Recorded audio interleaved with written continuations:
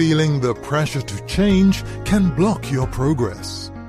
If a situation has been messing with your head and you've tried different approaches to sort it out but nothing seems to work, don't give up. Try change. Now let's get real here. It's not going to be easy, but it is manageable when you think of it as an opportunity to develop yourself. It's like your own personalized course on self-improvement. Feel the power as you become a person who is able and willing to bring about change through a change in attitude, outlook, words, and actions. See how situations improve as you improve.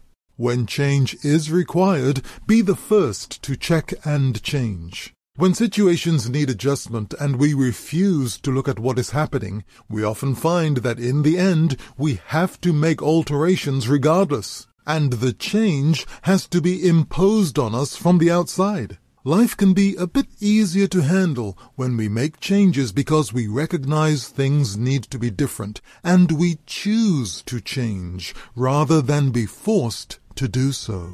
Wishing you the very best for the day ahead, and thanks for listening.